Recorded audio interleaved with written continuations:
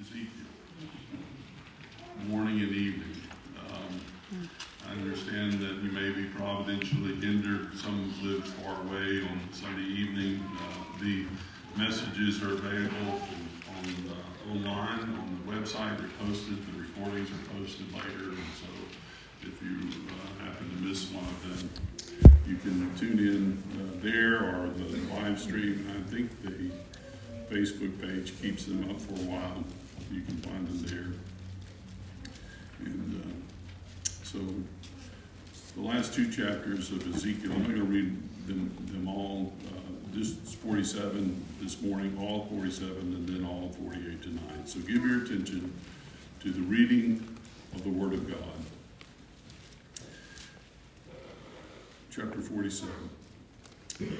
Then he brought me back to the door of the temple, and behold, water was issuing from below the threshold of the temple toward the east, for the temple faced east.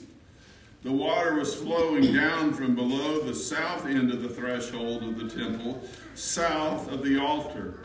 Then he brought me out by the way of the north gate and led me around on the outside to the outer gate that faces toward the east. And behold, the water was trickling out on the south side. And going on eastward with a measuring line in his hand, the man measured 1,000 cubits. And then led me through the water, and it was ankle deep. And he measured 1,000, and led me through the water, and it was knee deep. And again he measured 1,000, and led me through the water, and it was waist deep. And again he measured 1,000, and it was a river that I could not pass through, for the water had risen. It was deep enough to swim in, a river that could not be passed through. And he said to me, Son of man, have you seen this? Then he led me back to the bank of the river.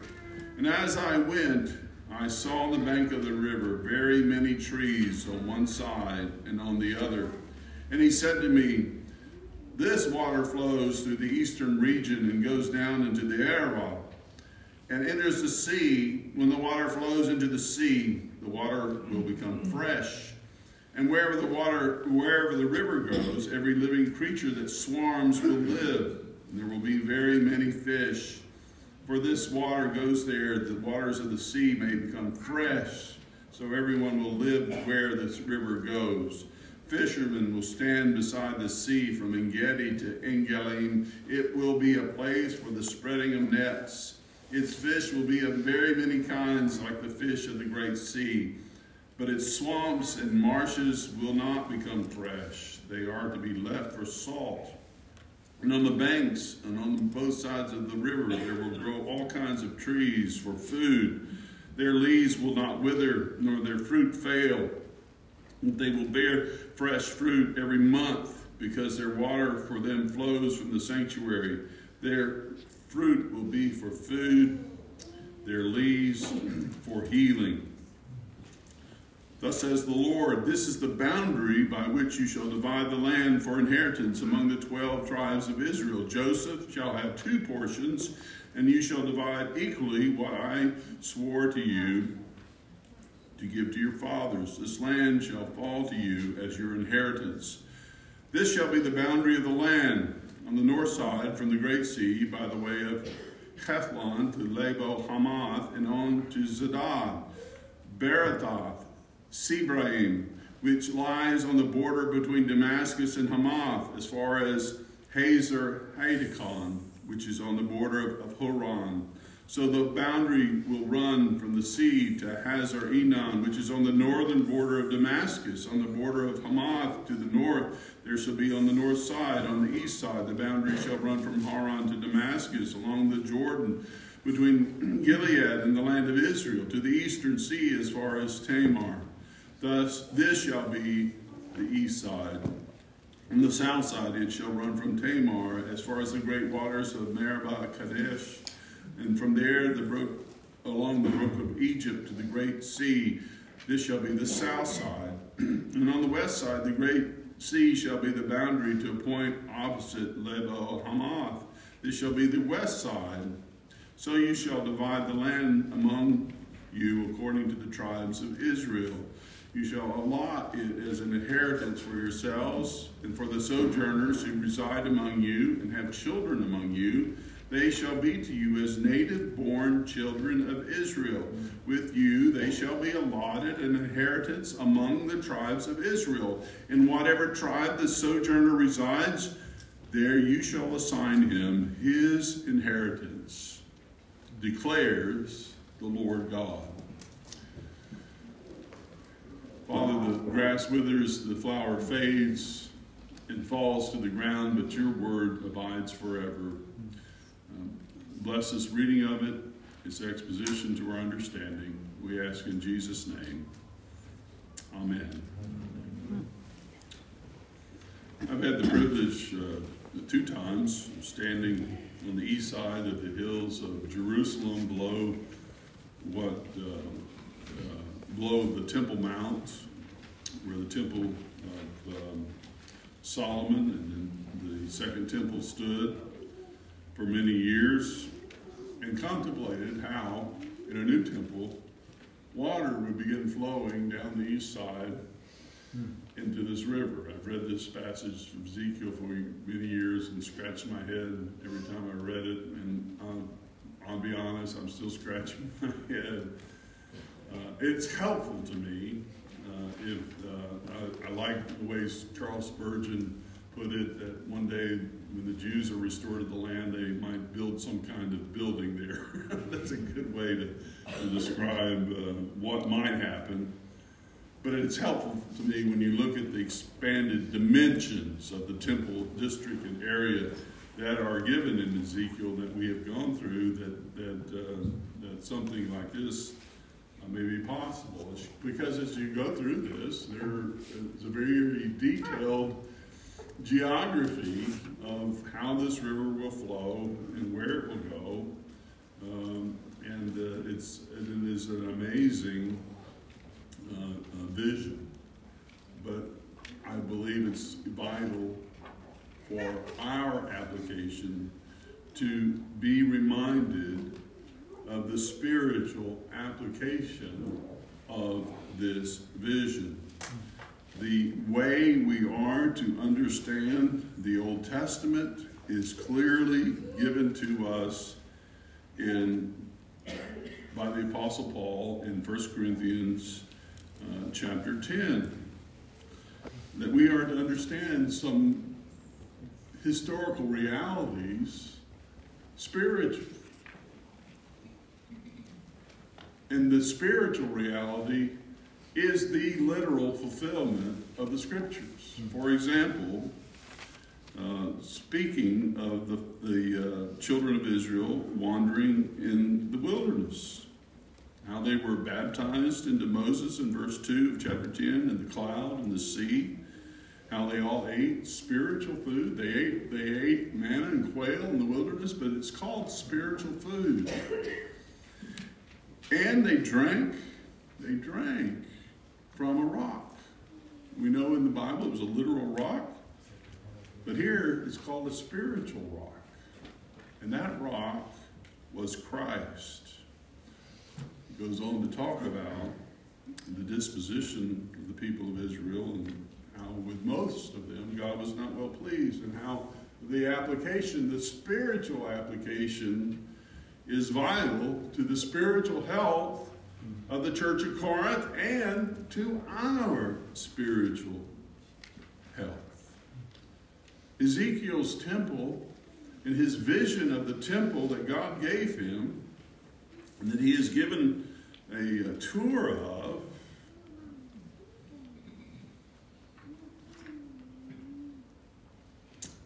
is far beyond anything in history or what we can conceive.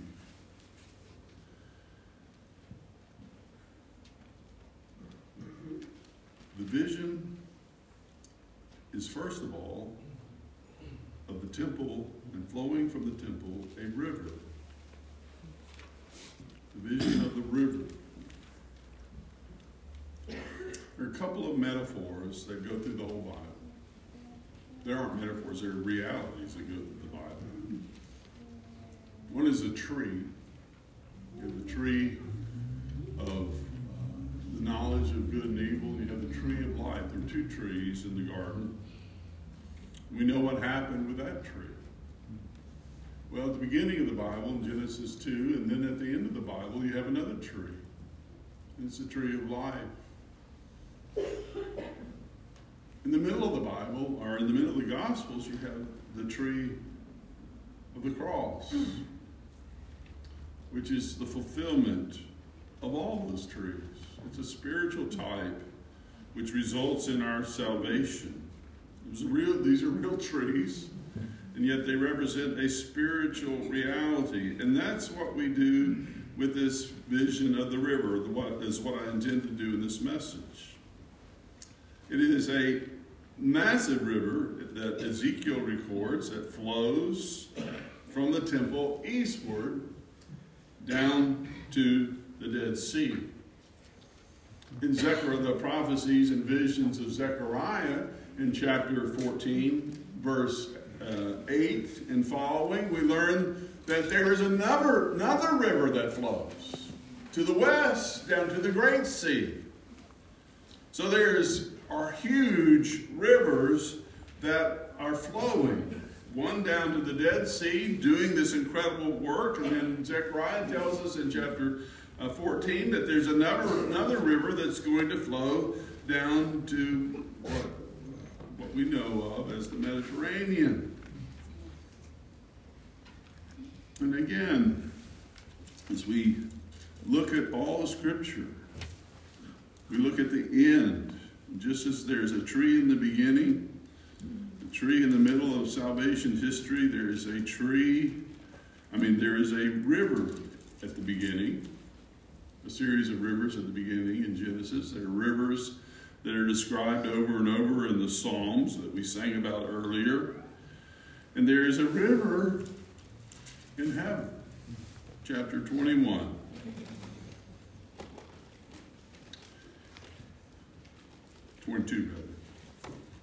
Verse 1.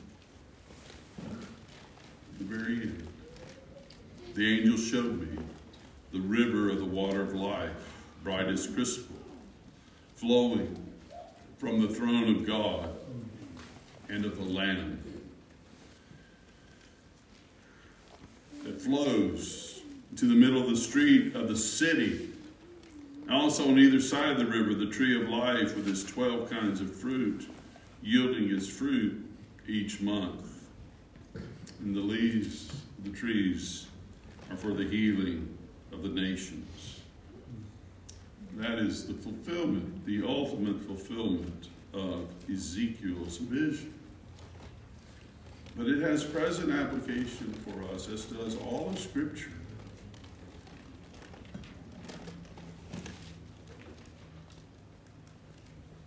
The first application that I would make from this first point is that the water of the river that flows from the throne of God is a symbol of the Holy Spirit's work in your life individually, in the life of the church, of this local body of believers, in the life of the whole church of the Lord Jesus. Your exciting things of places where revival is breaking out. And when the Holy Spirit is poured out, it brings about change. It brings about transformation in the lives of God's people. And it produces fruit. Fruitful lives. This brings me to my second point, the virtue of the river. The vision of the river points to the virtue of the river. Have you seen this? Ezekiel's guide says, have you seen this? He led him to the bank of the river and he showed them the water. Wherever the water flows from the temple, it produces life, and it produces an ever increasing stream. It's 1,000 cubits wide. And at first it's just shallow depth, and then it goes knee deep, and then it goes to the point where you have to swim in it. And it's apply that in many different ways, but one of the ways you could apply it is through the doctrine of sanctification, how we are made righteous all at once by the Spirit of God, changing our heart, and then we begin to grow. We see how wide God's mercy is and how big it is, but then we begin to see how deep it is.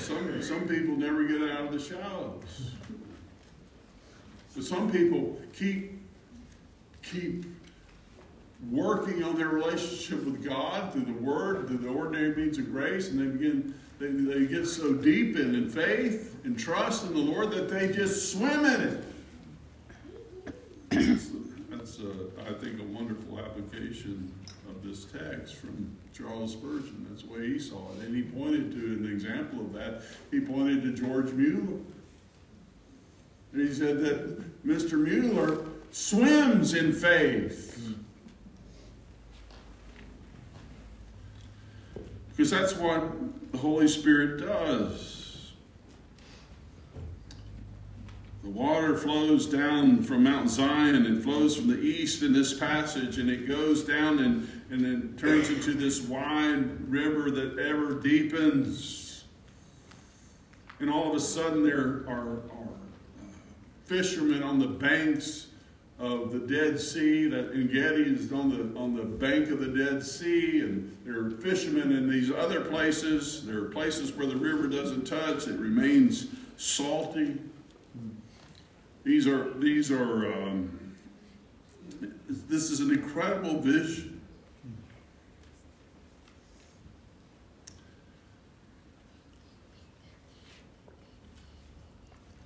It's important to apply them spiritually. What is the righteous like, according to Psalm 1?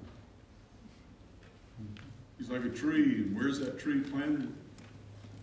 By the water. Why? Because it's planted by the water. It bears fruit. Jeremiah 17, in the midst of this devastation, the same devastation that Ezekiel preaches on, he says the same thing. The righteous is like a tree planted, and when the heat comes, he doesn't fear, he doesn't wither, he isn't blown away by the circumstances of life, because he's planted in Christ through the work of the Holy Spirit. And there's the picture of fish, this incredible fishery. It becomes this incredible fishery. I like to fish a little bit. I always think of, when I read passages that deal with fishing in the Bible, think of the late Dr. D. James Kennedy. He said he didn't, even though he lived in Florida, he didn't like to fish. He'd rather fish for men. He says, because when God catches a man, he cleans him.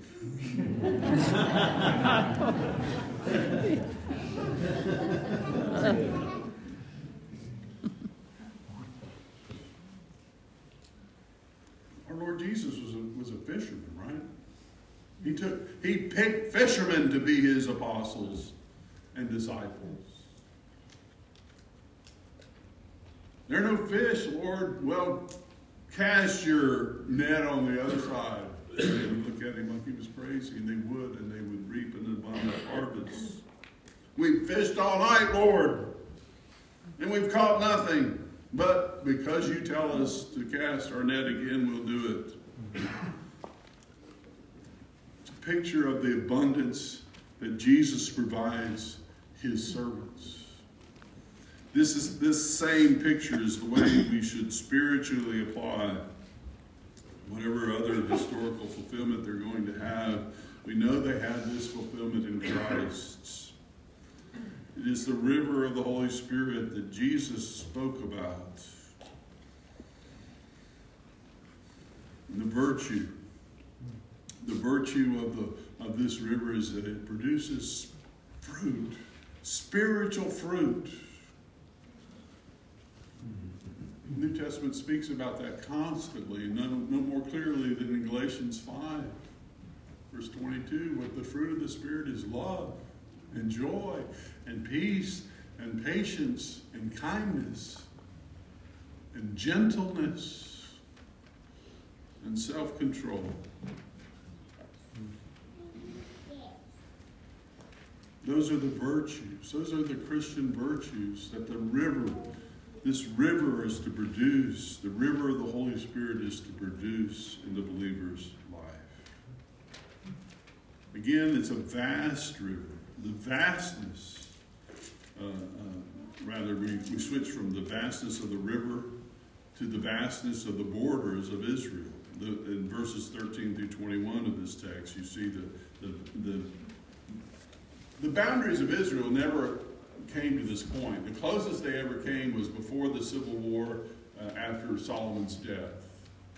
But Solomon's kingdom almost reached these borders that are described in Ezekiel. The other time that it came close is during the period of the Maccabees, frankly, but even then it didn't come quite to this point. So this is something that makes people scratch their head when looking at these borders. They're different from the borders that are described in Joshua. These are what the borders you're going to have, and this is the conquest, and this is what you're to have. It's a vast area, much larger than the present borders of the state of Israel.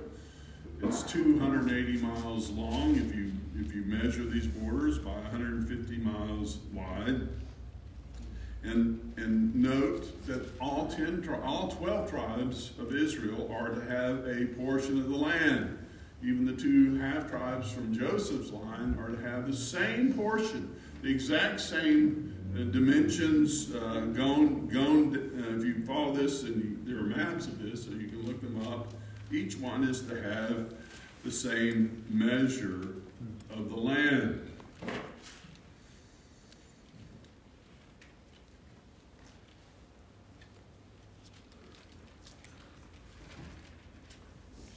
I will say this about the tribes being restored: it would be miraculous, because all temple records of tribes were destroyed. The remaining ones, most of them were destroyed in the first temple destruction. The rest of them were destroyed in AD 70 in the burning of the temple. So it's speculation of who's from which tribe. Who knows? God knows. I think of this often when I stand at a graveside. I think, how in the world is the Lord going to raise that body up? It's been there for so many years, but He is. And how is He going to sort out all those who've been lost at sea and been lost? He's going to sort it out. God, who created the world out of nothing in the space of 6 days, He can sort it out. I don't have to worry about that. But our minds go to those kind of things. And the truth is, we don't know. And I can't tell you how this would occur or how this would happen. But I do know this.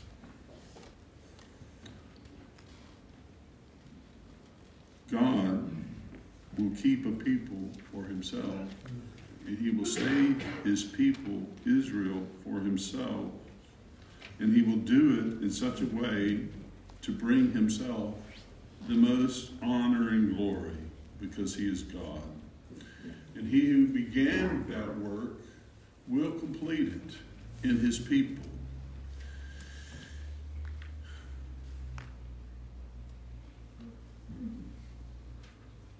And what matters, what we should think about,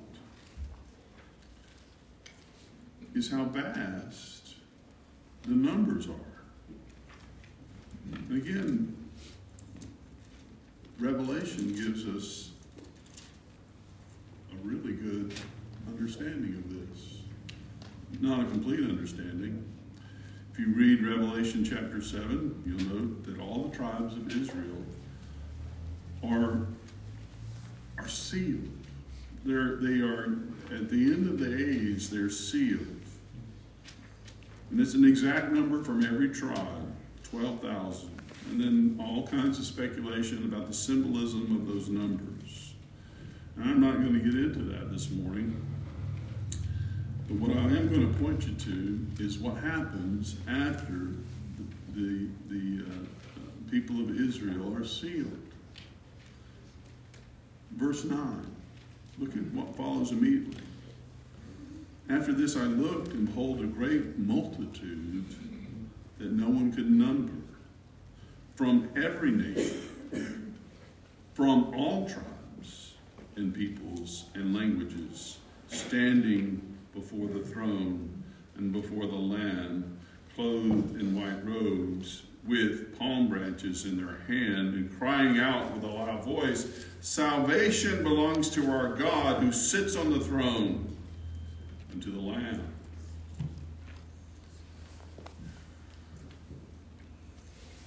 God's intent for the borders of heaven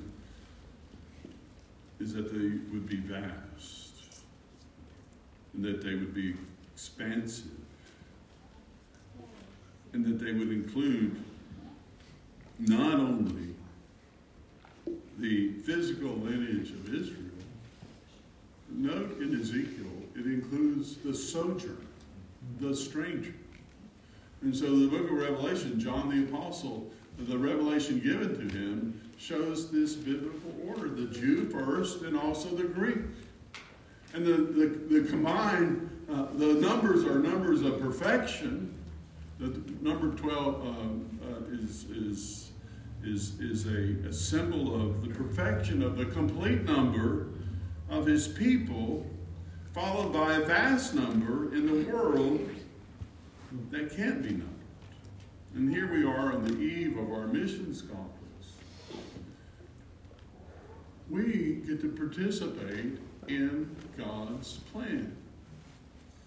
I think, or hope you receive faith promise cards in front of you already.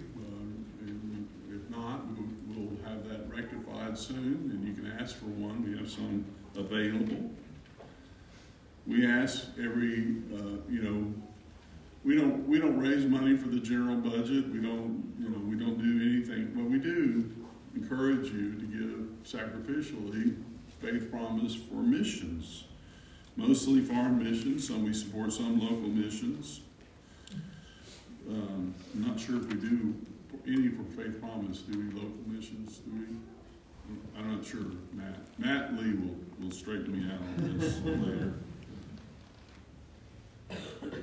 Because of this biblical emphasis that we get to participate in through what Christ has done for us and through the Holy Spirit's work in us, we want to see a vast number come to faith, and we want to see it in every tongue and tribe and nation, because this is the heart of God, and worship inevitably leads to missions. And the purpose of missions is worship, because that is the ultimate fulfillment of the plan of God forever. Sometimes we put the cart before the horse. And finally, we see the value of this inheritance. Again, it's for the restoration of the Jews to their land. I don't think there's any doubt that that's a part of the application here. I just quote a little bit of the Treasury of Scripture Knowledge, this wonderful book that was written published in 1830. 1830, and it's a marvelous tool. If you don't have it, you should get it. It says this about this passage.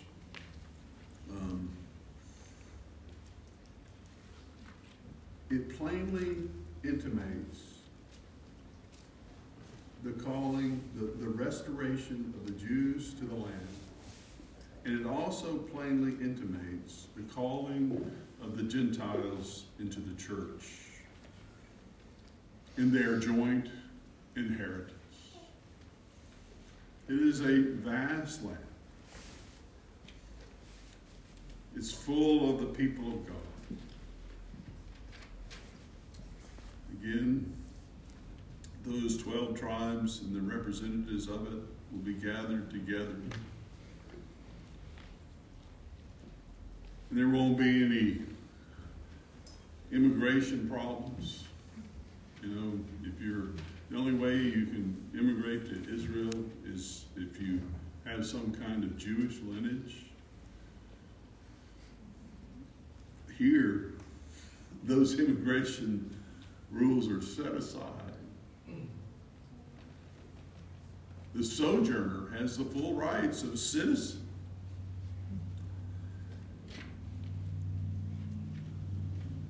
The Apostle Paul said the same thing in Romans 10, verse 12. He says, there's no distinction between Jew and Greek, for the same Lord is Lord of all, bestowing his riches on all who call on him.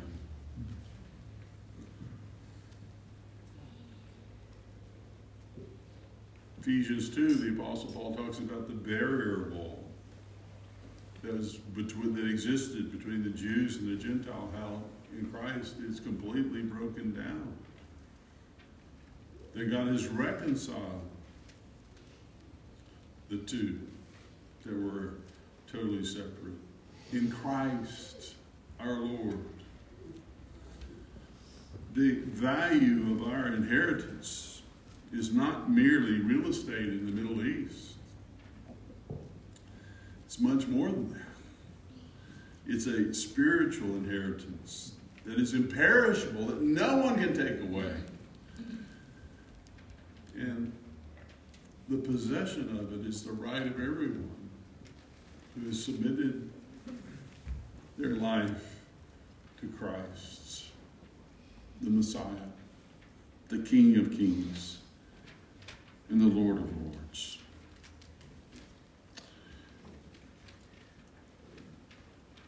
Are you a member of the Commonwealth of Israel? Not the political entity in the land in the Middle East, but the Israel of God, which is the Church of Jesus Christ, the Jerusalem above, which is free. Are you his child? Some of us wonder if we've got Jewish blood running in us, and no one will ever sort that out, except God himself. And how does he do it? He does it by sending his Son, his perfect Son, into the world. That's why we sing with great zeal the Psalms. I don't know if you noticed that since we started singing the Psalms, how they just sound like the gospel. You know why? Because they are the gospel. Because the same God who appeared in flesh among us, in the person of the Lord Jesus, wrote them under the inspiration of the Holy Spirit through his servant David, who was his type. That's why they're so powerful and so applicable to all life. Do you have your birthright in the eternal city of Jerusalem? Hebrews 11:16. They desire a better country, that is, a heavenly one. Therefore, God is not ashamed to be called their God. For he has prepared for them a city.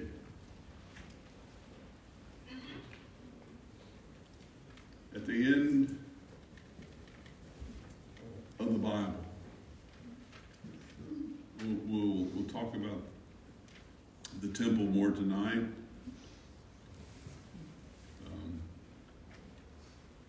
And we'll talk more about the portions of the tribes tonight, what that looks like.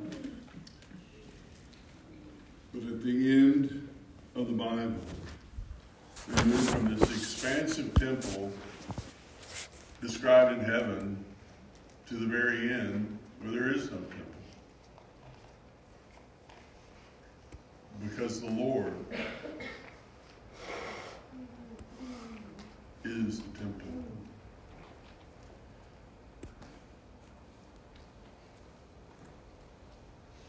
And he is the light.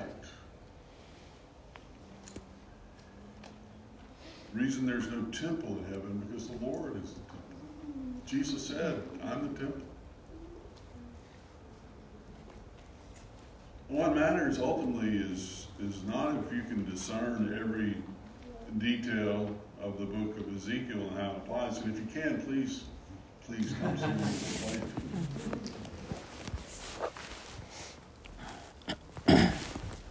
What matters ultimately, and all that matters, is that you are united to Christ forever. Because the alternative is to be outside of Christ forever. In eternal judgment.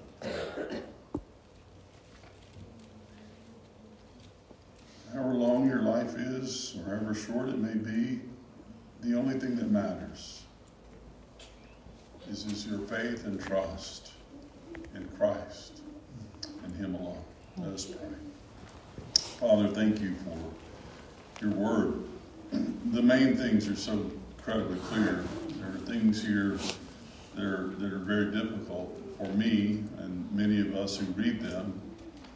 But the application should be plain. That is, Christ is the source of living water. That He has gone to heaven to prepare a place for His people. And in His house are many, many mansions, many rooms, He said in John. That where He is, there we will be also. Whether one is a Jew or a Greek is of no significance. All that matters is that we are in Christ. Father, if anyone here is yet to repent of their sin, acknowledge their sin, and turn and put their full faith and trust in Christ, we pray by the Holy Spirit that we do so now and for all eternity. We ask in Jesus' name. Amen. Amen.